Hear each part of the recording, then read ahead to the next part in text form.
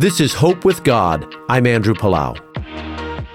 Christmas is a wonderful time of year, but it can also be sad and stressful for many of us. Maybe you've lost a family member and you miss them acutely this Christmas season.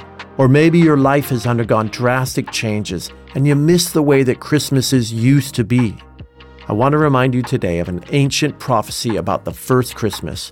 It's the prophet Isaiah who declared, "For those who live in a land of deep darkness, a light will shine." He was talking about Jesus, and he said, "He will be called Wonderful Counselor, Mighty God, Everlasting Father, Prince of Peace."